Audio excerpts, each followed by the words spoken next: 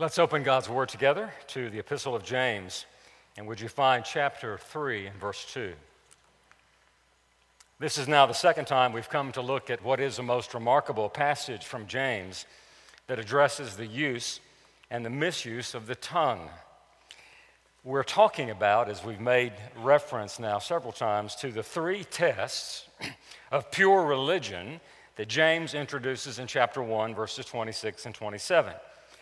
James has been talking about, as he brings the first chapter to a conclusion, about those essential characteristics of the ones who possess a genuine, vibrant faith in our Lord Jesus Christ. And you might remember the test of a bridled tongue, which we're talking about this Lord's Day. And then he'll talk about the test of a compassionate heart. That will be the subject next Lord's Day. And then the third test is the test of an unstained or pure life in opposition to the world.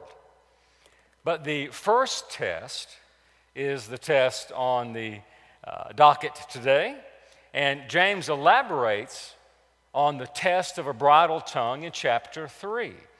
A controlled tongue, he will say, is the mark, or one of the marks of those who have met the Lord. And so in just a second, we're going to read chapter 3, verse 2, to the end of the paragraph, and let the weight of God's word just fall on us.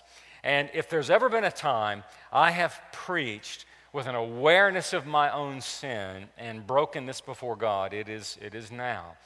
This is a very heavy word from the Lord. It is a very convicting word from the Lord. It is a look inside our hearts. And the Lord is going to pull back the curtain and allow us to see things that are disturbing. But it is the Word of God, and it is good, and healing will be the result. But I just warn you that this is a very, very difficult thing even to read. We're reading about ourselves, our tongues, and we know that our tongues really represent what is happening in our own hearts. And so with great humility, let us come to the Lord and come to His Word, and let His Word do what it says it does, penetrate the core of our being to expose what we need and then give us the answer. Chapter 3, verse 2. For we all stumble in many ways, and if anyone does not stumble in what he says, he is a perfect man, able also to bridle his whole body. If we put bits into the mouths of horses so that they obey us, we guide their whole bodies as well. Look at the ships also. Though they are so large and are driven by strong winds, they are guided by a very small rudder wherever the will of the pilot directs.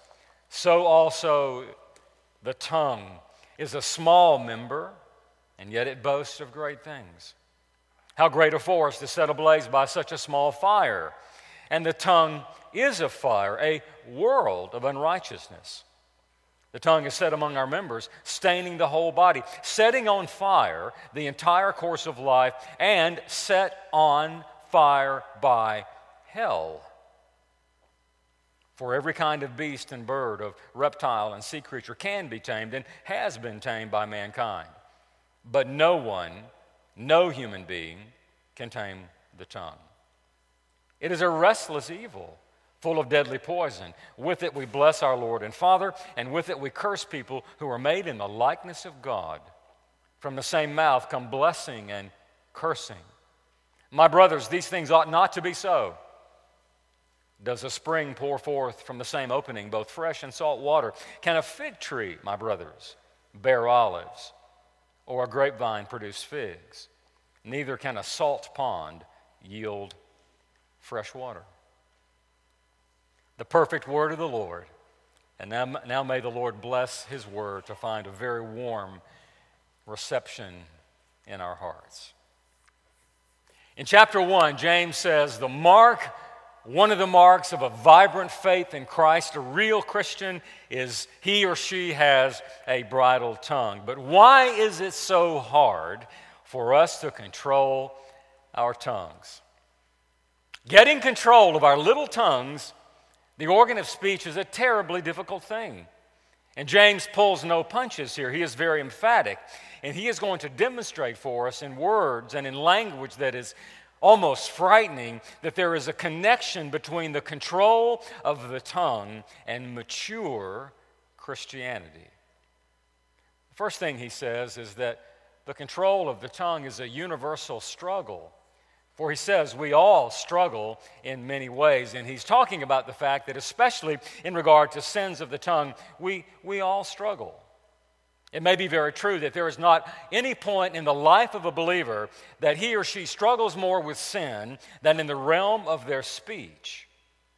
None of us are alone in this struggle, this constant struggle to control our tongues. And so there's a word here that humbles us, but also a word here that assures us.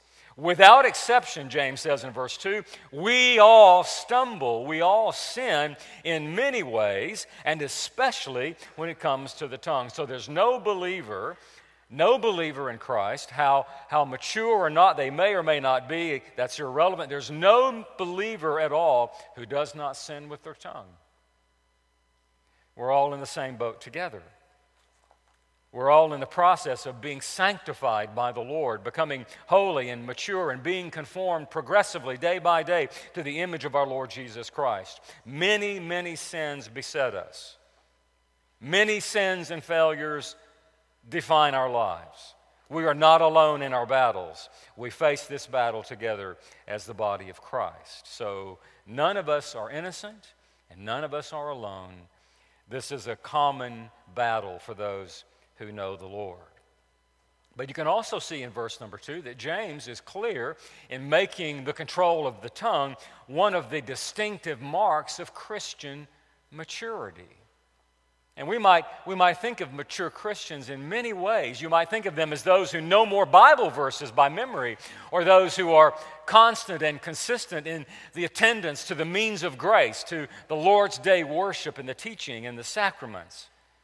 But here James is saying a mature Christian indeed does those things, but they are known, their maturity is on display in a very prominent way by the fact that they have a controlled tongue. He is a perfect man. He is a mature man. James is saying that the tongue then holds a key place in mature, holy living.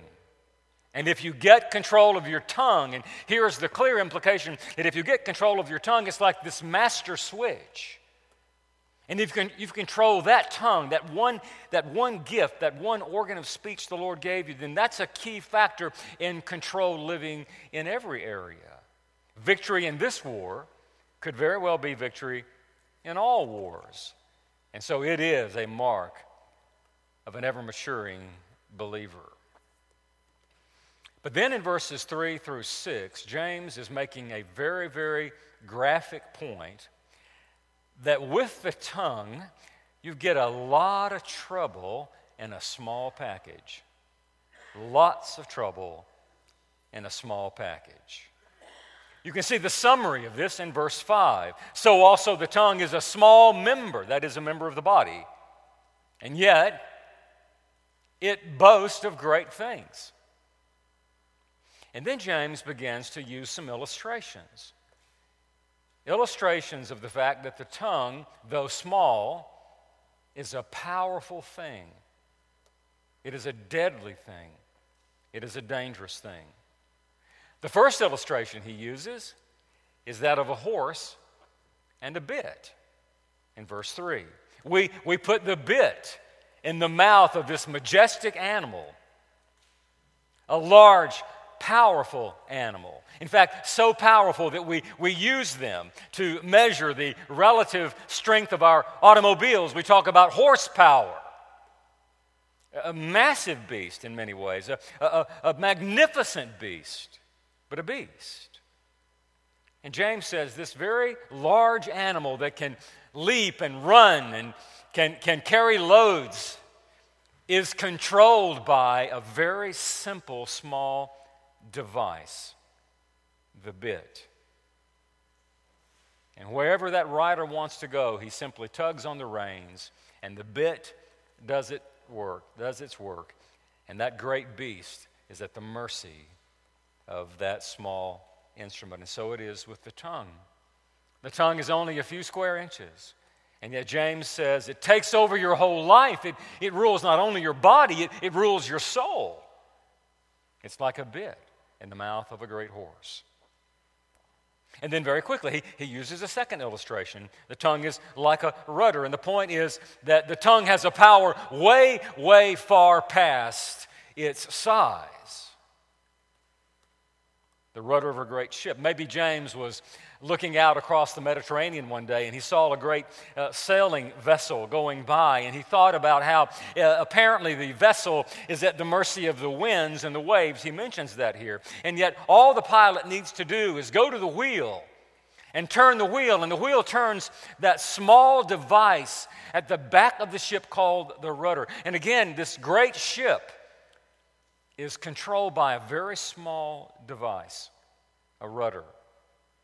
And the pilot who has a will, who has plans, who has a route, that pilot controls that massive ship. Even in swelling waves and howling winds, he controls it by the rudder.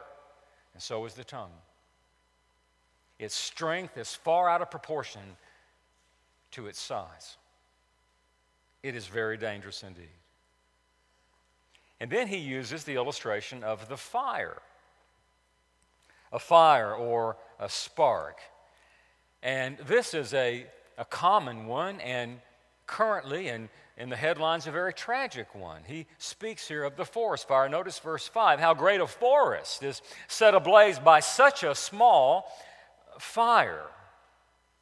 I even heard recently that one of the California wildfires could have well been started by someone pulling a trailer, and a small chain is dangling off the end of that trailer, and as it scrapes the pavement, it creates sparks. And the wind carries one little spark off the pavement, floats it into the air, into the forest, and it becomes now a national crisis. A spark. Maybe James had in mind a camper who forgets to fully extinguish their campfire, and then in a few minutes, again, that little spark is lofted into the air by the wind, and it travels a distance and falls into a dry place, and soon enough, there is vast destruction. A forest is lost. The smallness of the spark, it's been said, and the greatness of the conflagration are used now in the eyes and mind of James to show us the catastrophic power of the tongue. He says in verse 6, the tongue is a fire. It is a fire. It has the power, in verse 6, to set on fire the entire course of your life. How often can your tongue, in many ways, change your destiny? One thing said or one thing not said, and the entire course of your life has now been changed. How many wars started with one word or two words?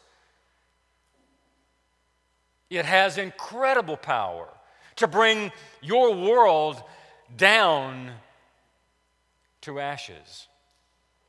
The tongue is a fire. It smells of smoke. It singes everything it touches.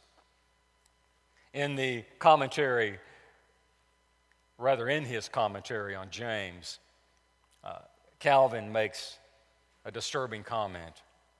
But very honestly, he says, when other vices are corrected by age or by the succession of time, the vices of the tongue spread and prevail over every part of life. How often do the young misuse their tongue, and the unwise and inexperienced use their tongues for evil purposes? And then at the end of life, how often we say things that we regret?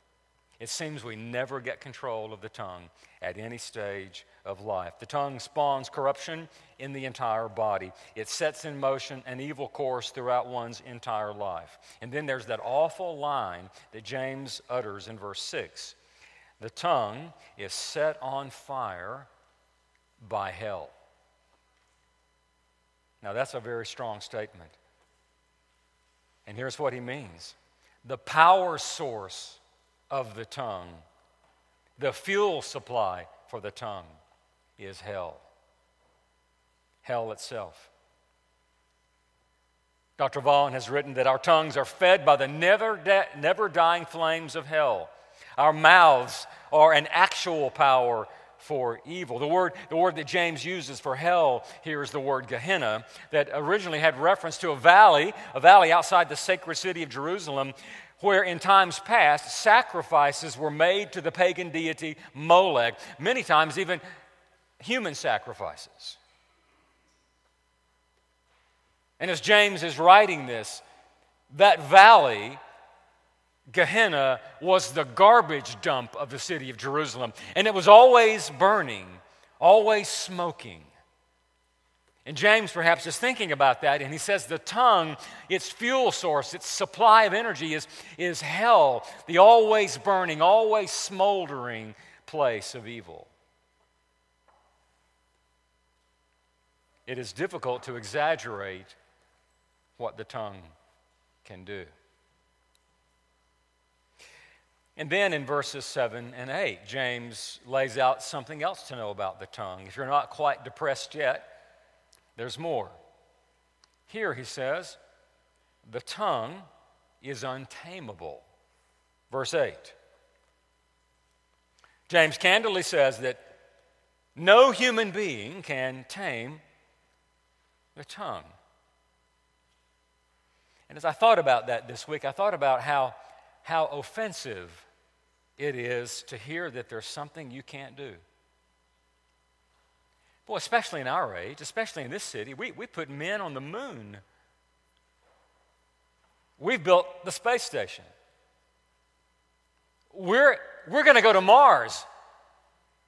We're cracking in this city the genetic code. We are curing incurable diseases in this city. We are working on projects that when we are successful will change life as we know it. And here the Bible is telling us there's something we cannot do. You can't do this. This runs counter to the spirit of the age.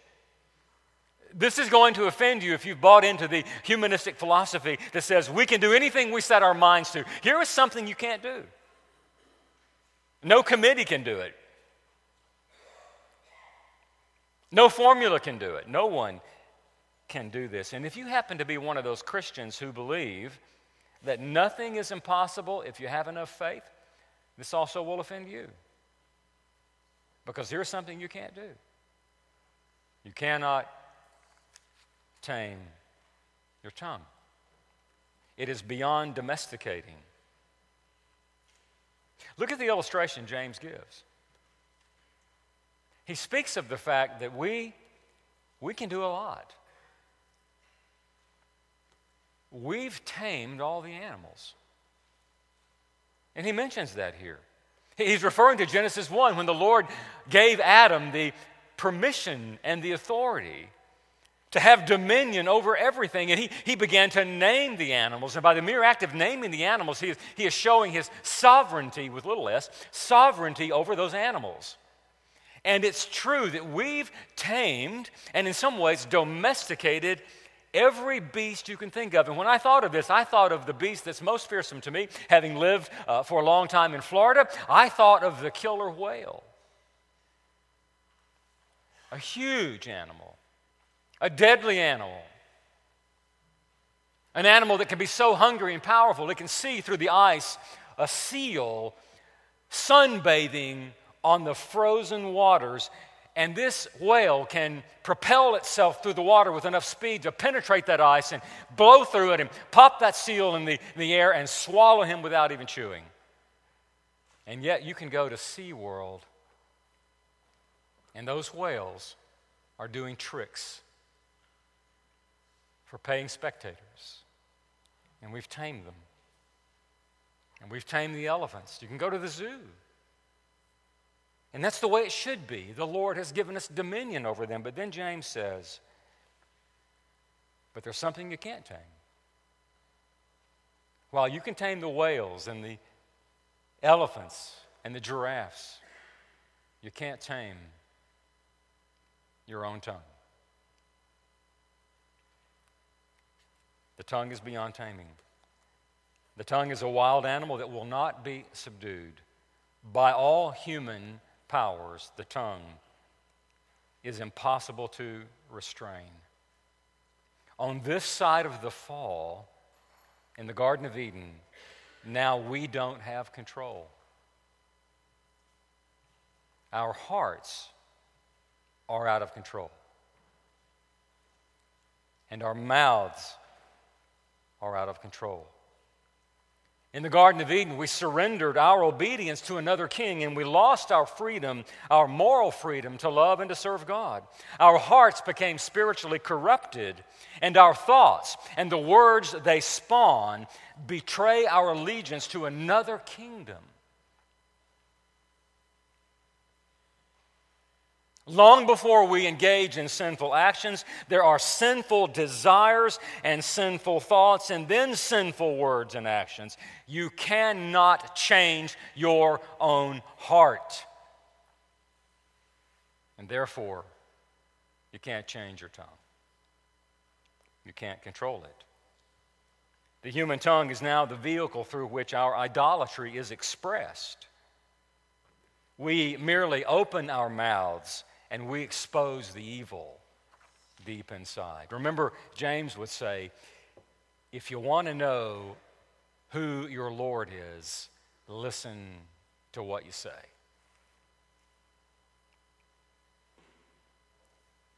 The tongue rules us, and you know that, and I know that. How many times this week, let's just keep it simple. How many times this week did you blurt out something that should not have been said and that you've regretted? It's like a wild animal is bursting out of its cage and wreaking havoc anywhere. Sinful and destructive words just explode from our mouths before there's time to react. Even for Christians.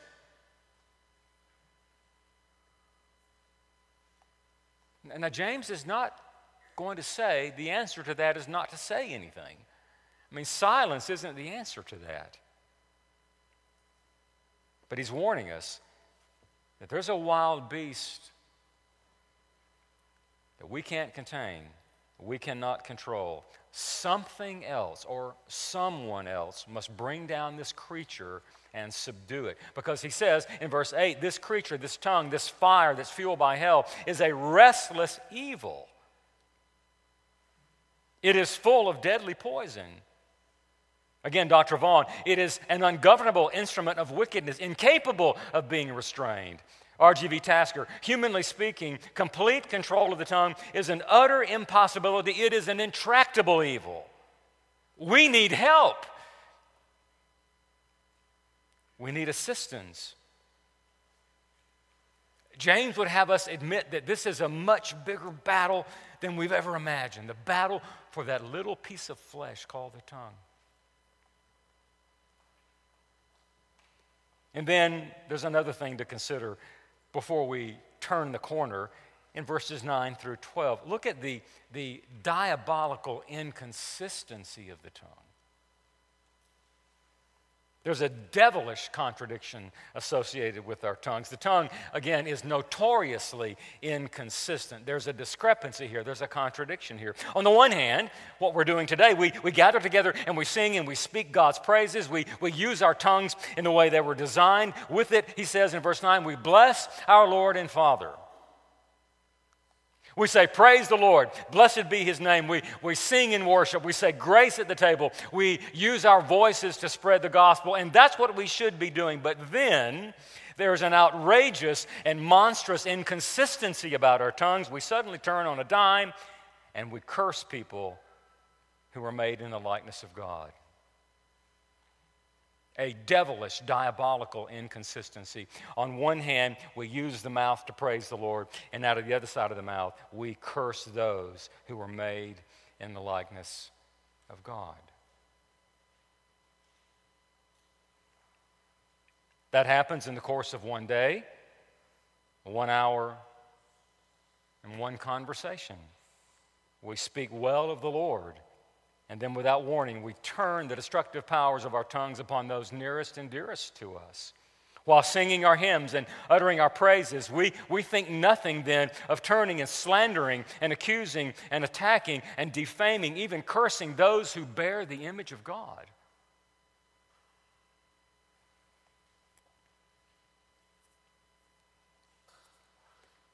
As one commentator says, using, again, very strong language, we shamelessly vomit forth against other people, and then in sweet strains, we offer praises to God. How quickly, another commentator says, we speak with sweet graciousness at a religious meeting, and then we muddy someone's reputation with malicious gossip. That is a tragic, awful inconsistency. And again, James uses common illustrations in verse 11. Does a spring pour forth from the same opening both fresh and salt water? Another illustration. Can a fig tree, my brothers, bear olives? Or a grapevine produce figs? And neither can a salt pond yield fresh water. The obvious answer, the obvious implication of all those questions is no, none of that can happen. And yet James says there's something grotesque. There's something grotesque about the way our tongues are used for opposing purposes, blessing God and cursing men. But look at something else. You may not have ever considered this. There's a truth here that you might have run past too fast. Have you ever really considered what happens when you speak sinfully about or to someone else? What happens when we use our words against other people? Well, you can see what James is helping us understand. To curse another human being, whoever it is, whether they're a believer or not, whoever they are made in the image of God. And despite the fact that we are fallen, the image of God remains intact. It's been distorted, it's been damaged, but the image is there. We are the image of God. And James says no matter who it is, Christian or non-Christian, family or non-family, neighbor or non-neighbor, whoever it is, that's a person made in the image of God. And when you talk about them in sinful ways, what are you doing? James would say, you're cursing God. Because the person you are leveling with your words is made in his image. You are cursing, you are damaging, you are hurting that which is precious to God.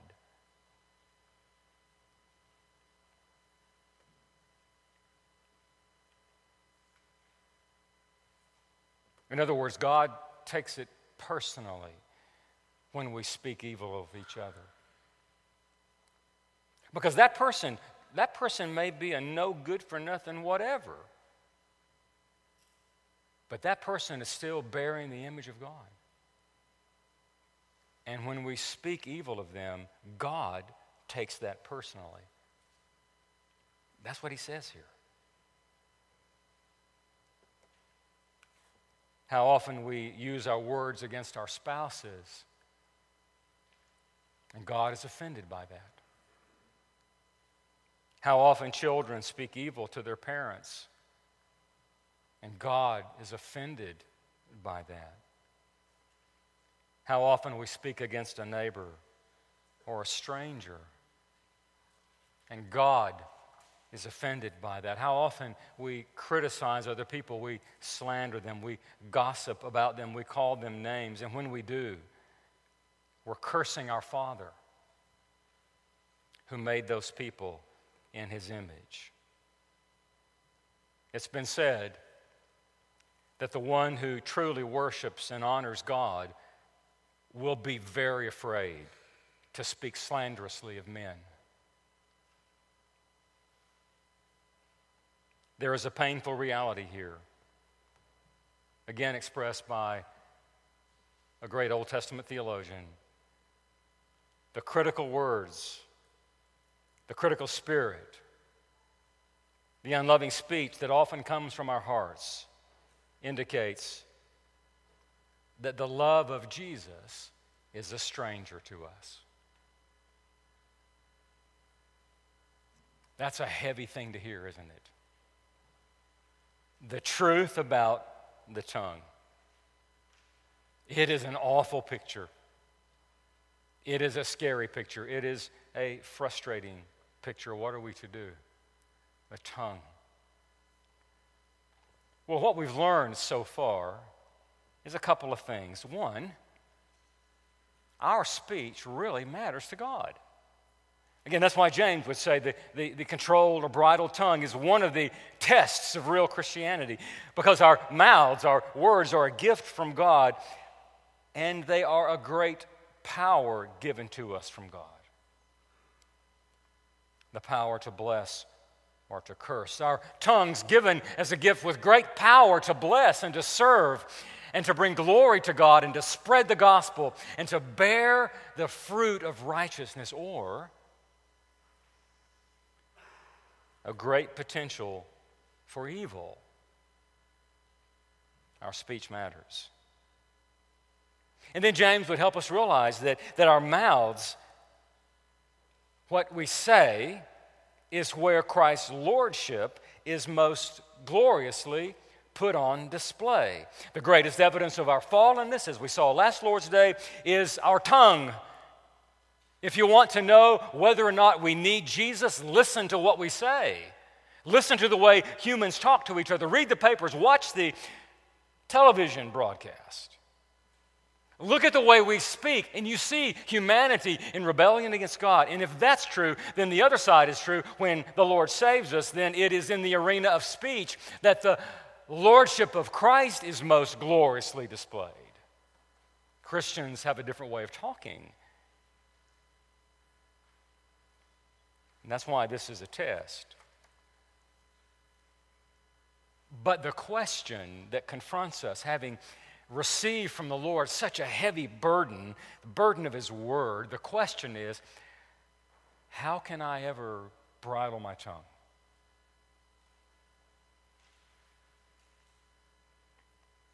I mean, I'm told here that I can't do it. You're told here you can't do it.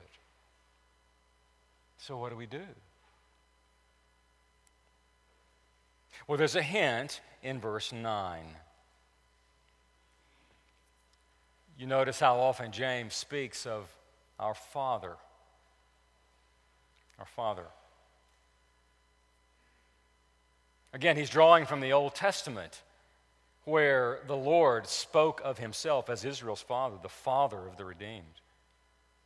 And then Jesus comes and He amplifies that great theme. He talks about our Father. He's come to do the Father's will, and He's come to represent the Father to us. He's come to teach us to pray, our Father. And that theme of fatherhood is very prominent now in the mind of the brother of Jesus, and he's talking about our Lord and Father. And the suggestion here by James is what we need is to be more like our Father. How has our Father used His voice?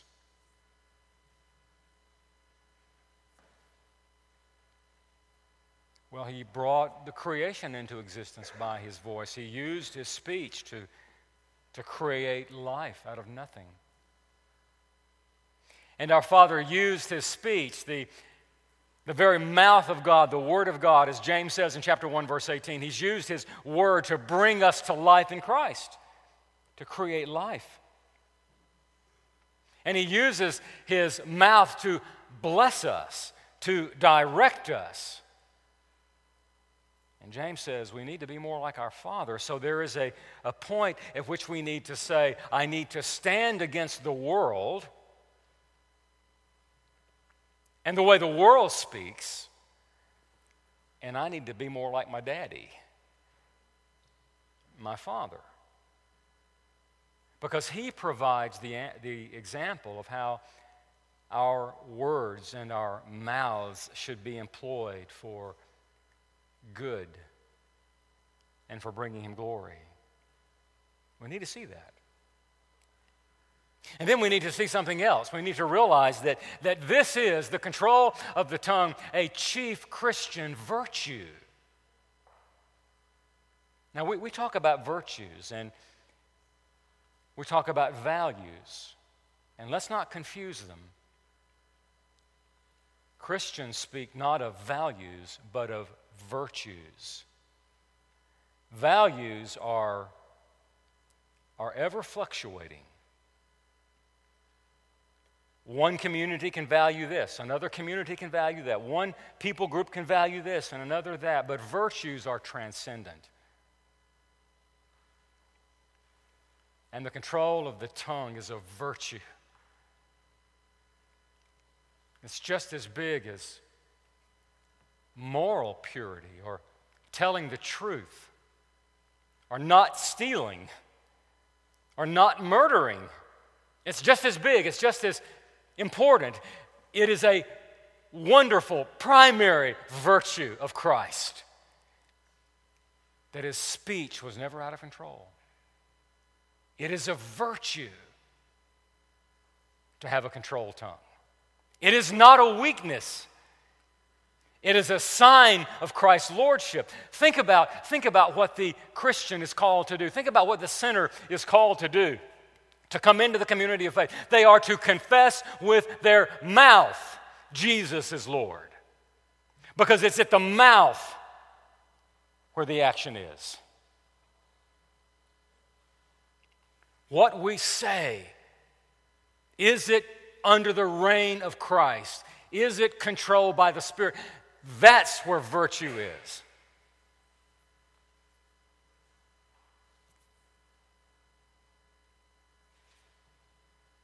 And then we need to repent. And our repentance begins by saying, Lord, my tongue is a beast that I cannot control. I am not yet fully sanctified. And my tongue wants to serve the kingdom of hell. And I repent. And I repent of all the unnecessary and the harsh and the selfish and the hurtful and the profane words I've spoken. I confess, Lord, how I have used my tongue to attack those others who are made in your image. And I ask for mercy. And that, my brothers and sisters, will probably be a daily thing you do. Repenting of our sins of the tongue, requesting then, finally, the power of the Spirit of God to control our tongues. Without the slightest bit of uncharity in my heart, I want to give you an example. There are many well-meaning brothers and sisters in Christ who believe that the greatest evidence of the Spirit's power is in some physical manifestation or in some spectacular happening, maybe rivaling that of even Pentecost. There are many good brothers and sisters in Christ who think the chief evidence of the Spirit's power and His presence is something almost wild happening.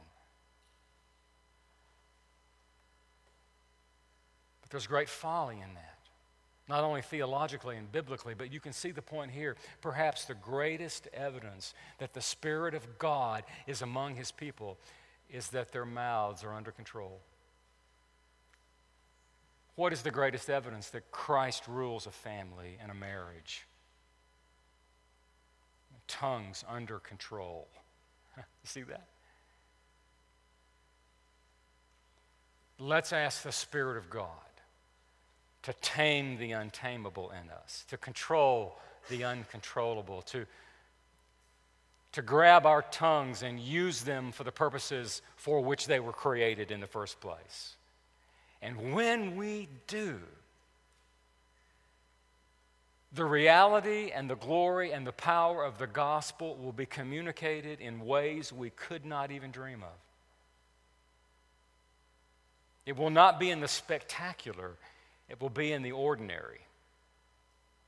A controlled tongue that sings His praises, that lifts up, that builds, that creates, that doesn't tear down, that helps, that assists, that guides, that seeks to bring glory to the one who gave us the tongue in the first place. That's where the Spirit is. So may we pass this test. Let us be more like our Father. Let us resurrect a controlled tongue as the chief Christian virtue. Let us repent of our sins and call down the power of the Spirit to help our tongue serve King Jesus. Let's do that together. Would you pray with me?